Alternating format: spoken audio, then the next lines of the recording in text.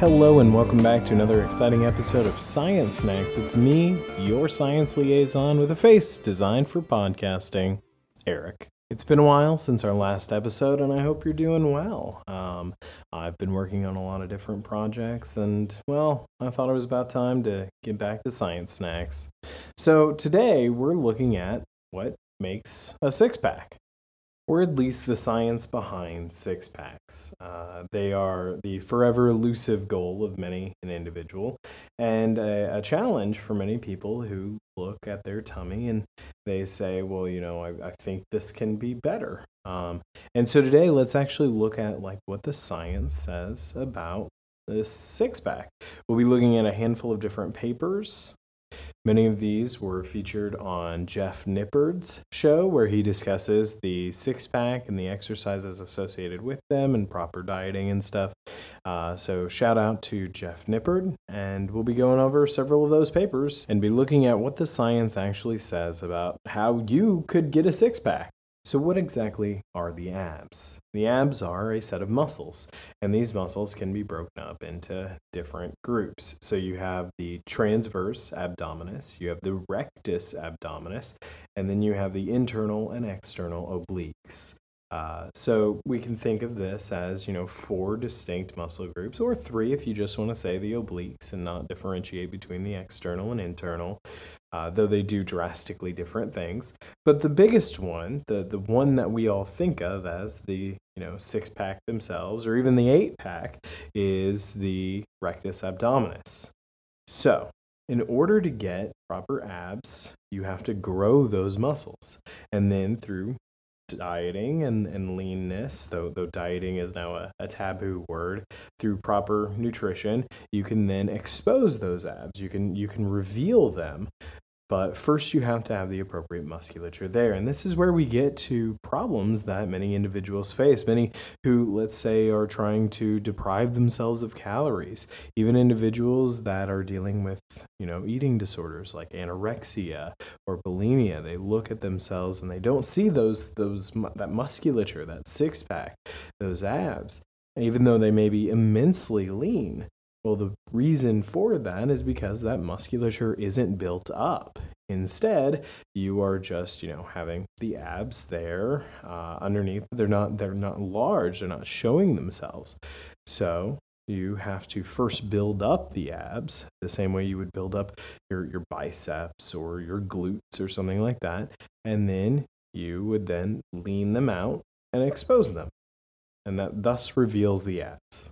The real problem is trying to figure out, how to properly grow these abs. And then the challenge that everyone struggles with is how to lose that weight and then reveal those abs. So first, let's look at papers that talk about the best way to build your abs. Now, there is a large body of research talking about progressive overload. And this is the one best way, the single idea that you should hang on to if you're doing this. It took me 16 years of weightlifting wrong, but to find out this idea that you should, instead of just going into the gym and, working your muscles in a variety of different ways, instead pick a handful of well-chosen exercises and then add a rep or increase the weight or something like that within particular ranges every single week. So maybe you do 9 reps this week, next week 10 reps, 11, 12, and then, let's drop to 8 as we increase the weight, and then go all the way back up to 12, and then, do that week after week, making slow and steady progress, tracking and trending your work so that over time you're making forward progress, gaining strength, and in turn that musculature, and that will build or cause hypertrophy in those muscles. Now, what types of exercises, I kind of skimmed over it, they're well-chosen exercises, is the real challenge. So if you have a well-built program and you're progressively overloading, you're adding weight, adding reps in whatever you're doing, you are going to gain strength and in turn muscle, causing hypertrophy in your muscles. But let's talk about the exercises that people do for abs. So abs are not like, some special group, some special thing that requires, intense short rest periods and crazy amounts of volume. You can work them the same way that you would, do curls for arms or bench press for chest or something like that. So abs aren't this special and unique thing, aside from the fact that they're just kind of differently structured, and you have to tackle their structure in a variety of different angles. So in our first paper that we're interested in, we look at one that was from Cassie Hildebrand. There we go. It's called Abdominal Muscle Activity While Performing Trunk Flexation Exercises Using the Ab Roller, Ab Slide, Fit Ball, and Conventionally Performed Trunk Curls. And they measured electrical activity from the upper and lower abs in association with a variety of different exercises.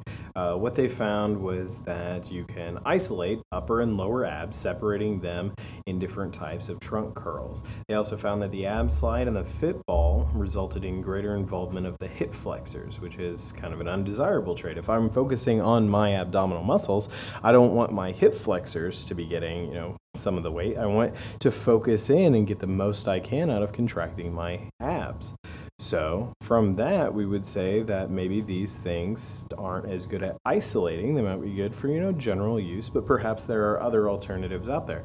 You can isolate between the upper and the lower abs. That's pretty reasonable, but you can't be like, oh, I only want the upper top 2 abs or like something like that. The abs work in, a spectrum to where you'll have a little bit of activation of some and a lot of activation of the other, but you can't completely isolate. And with that, you can choose exercises that focus on maximizing the focus on particular areas. These papers also examine the ability to use crunches to provide that progressive overload. There's some controversy around crunches. Some people think they're great. Some people think, they hurt your back. And the research tends to suggest that if you're using crunches in supplement to a total body workout, that you're not just using crunches, but also doing other exercise like squats, deadlifts, bench presses, things like that, that there's no negative side effects associated with doing crunches, and crunches can be an effective way, even weighted crunches, to progressively overload and build those abs, provide that hypertrophy, that building of musculature for your abs.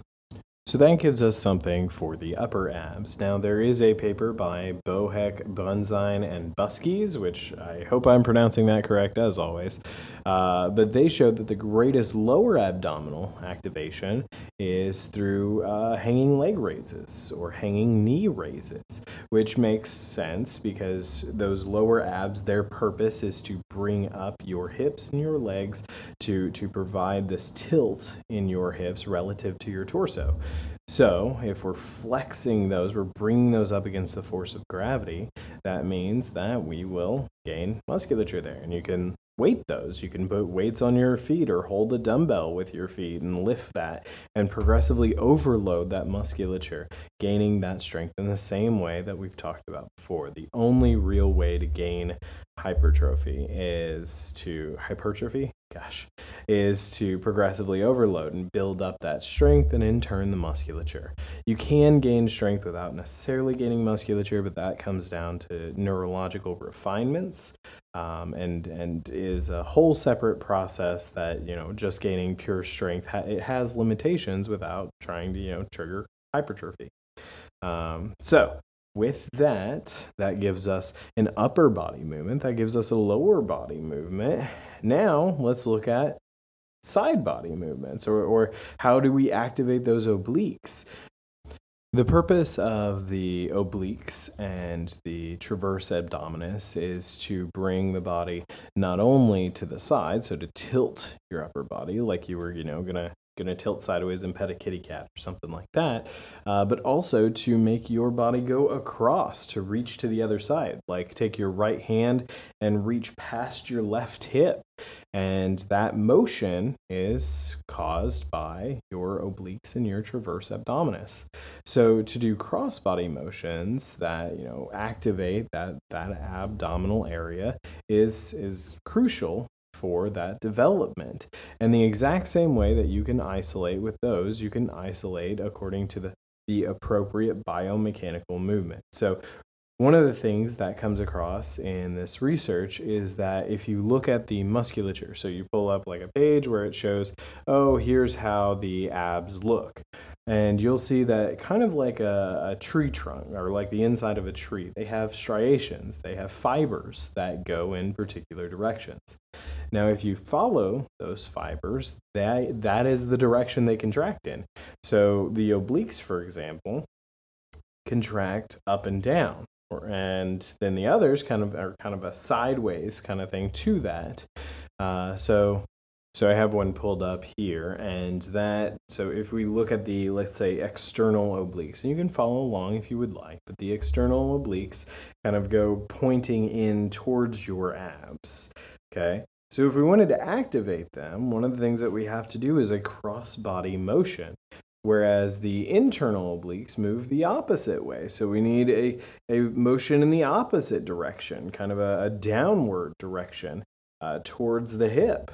So if you look at the anatomy, one of the things that is very key to always do is if you're going to be doing an exercise, make sure that you're selecting exercises that work the area you're interested in the direction of the musculature. Now, I don't want to dive too much deeper into this topic because, we only have 15 minutes together. But one of the important aspects to think about is, okay, so you're building up this musculature, you're gaining. The only true way to gain is to cause that hypertrophy, right? Well, you have to progressively overload, and you can't make it so that, you're progressively overloading and it's very easy. You have to get close to failure. And so what we talk about in fitness is talking about, getting to 1 to 2 reps near failure. Getting as close as you can to where you are completely unable to do any more reps. And you don't need to take every rep to failure, but you should be taking some of them to failure, especially if you can do so safely. That is the way to cause this large amount of musculature growth that you are looking for. Now, I don't want you to think that, especially if you're a female, that, this will cause, you to get bulky and giant abs and all that. It's actually very challenging for anyone, but especially females, to get particularly bulky, and takes like a lot, years and years of direct effort. And you would be able to, kind of shape your body in the way that you wanted to well prior to that. And even guys, it takes concerted effort over a long period of time to get very large and to maintain that largeness. So never fear, putting on muscle and strength. The purpose of your body is to be a tool for you to interact with the world and to, be something that not only makes you feel good, but lets you do the things that you love and enjoy and want to do. For me, I talk about this all the time, but I've had years and years of trying to make my body look exactly like I want. And now I'm finally, because I learned to write things down as a good scientist, I finally combined my fitness and my ability to, do science and write things down together. And so tracking and trending data and making sure that I'm always progressively overloading and I have a consistent way to move forward is the biggest thing for me. And I've made astounding progress. It's one of the projects I've been working on over the span of just a handful of weeks from just progressive overload. So if you're looking to get that lean 6-pack abs, let's talk about what exact exercises I, as an Eric, recommend. You should be doing some type of like hanging knee or leg raise, something. Again, with all of these, you want to be able to progressively overload over time. Crunches are super beneficial for working the upper abs, and that lower ab will be activated by the hanging knee raise. And again, add weight to these as you progress and move forward. A lot of people will also add in like a reverse crunch or something to activate that lower abs. But then I recommend doing something like if you have cables or something, maybe even a rubber band, one of those heavy rubber bands, to try doing something called a cable wood chop. And I recommend you look up videos of how exactly to do that to make sure you're doing it correctly. Lastly, I would suggest doing some type of oblique crunch. and making sure that, again, you're able to add weight to that each time. Then from there, you just need to build that musculature up, and then through proper dieting, a caloric deficit, continuing this weight training, you will be able to lean down. And the only way to successfully lean down, especially once you become more and more skilled at it, is to have a caloric deficit. Energy in is energy out. You have to shift the equation in some way to make sure that you're losing fat, but not so much so that your body goes into like a starvation mode and, hangs on to every single piece that it has. And we'll be doing another episode where we talk about that in the future. So those are the ab exercises that I recommend. That's how you can get a six-pack. Remember, it's a slow and steady race. You can do these, I would say, once to twice per week. You really don't need to do it much more than that. Lean down, focus on building, progressively overloading these exercises. And remember that you are more than how you look. Your body is a tool with which we can use to explore the world and have those interactions with those we love and care about, play games, and enjoy life. It's more than just about having a six-pack, but this is how you have a six-pack. Anyways, that's enough from me. Thanks for listening, and hey, don't forget your safety glasses.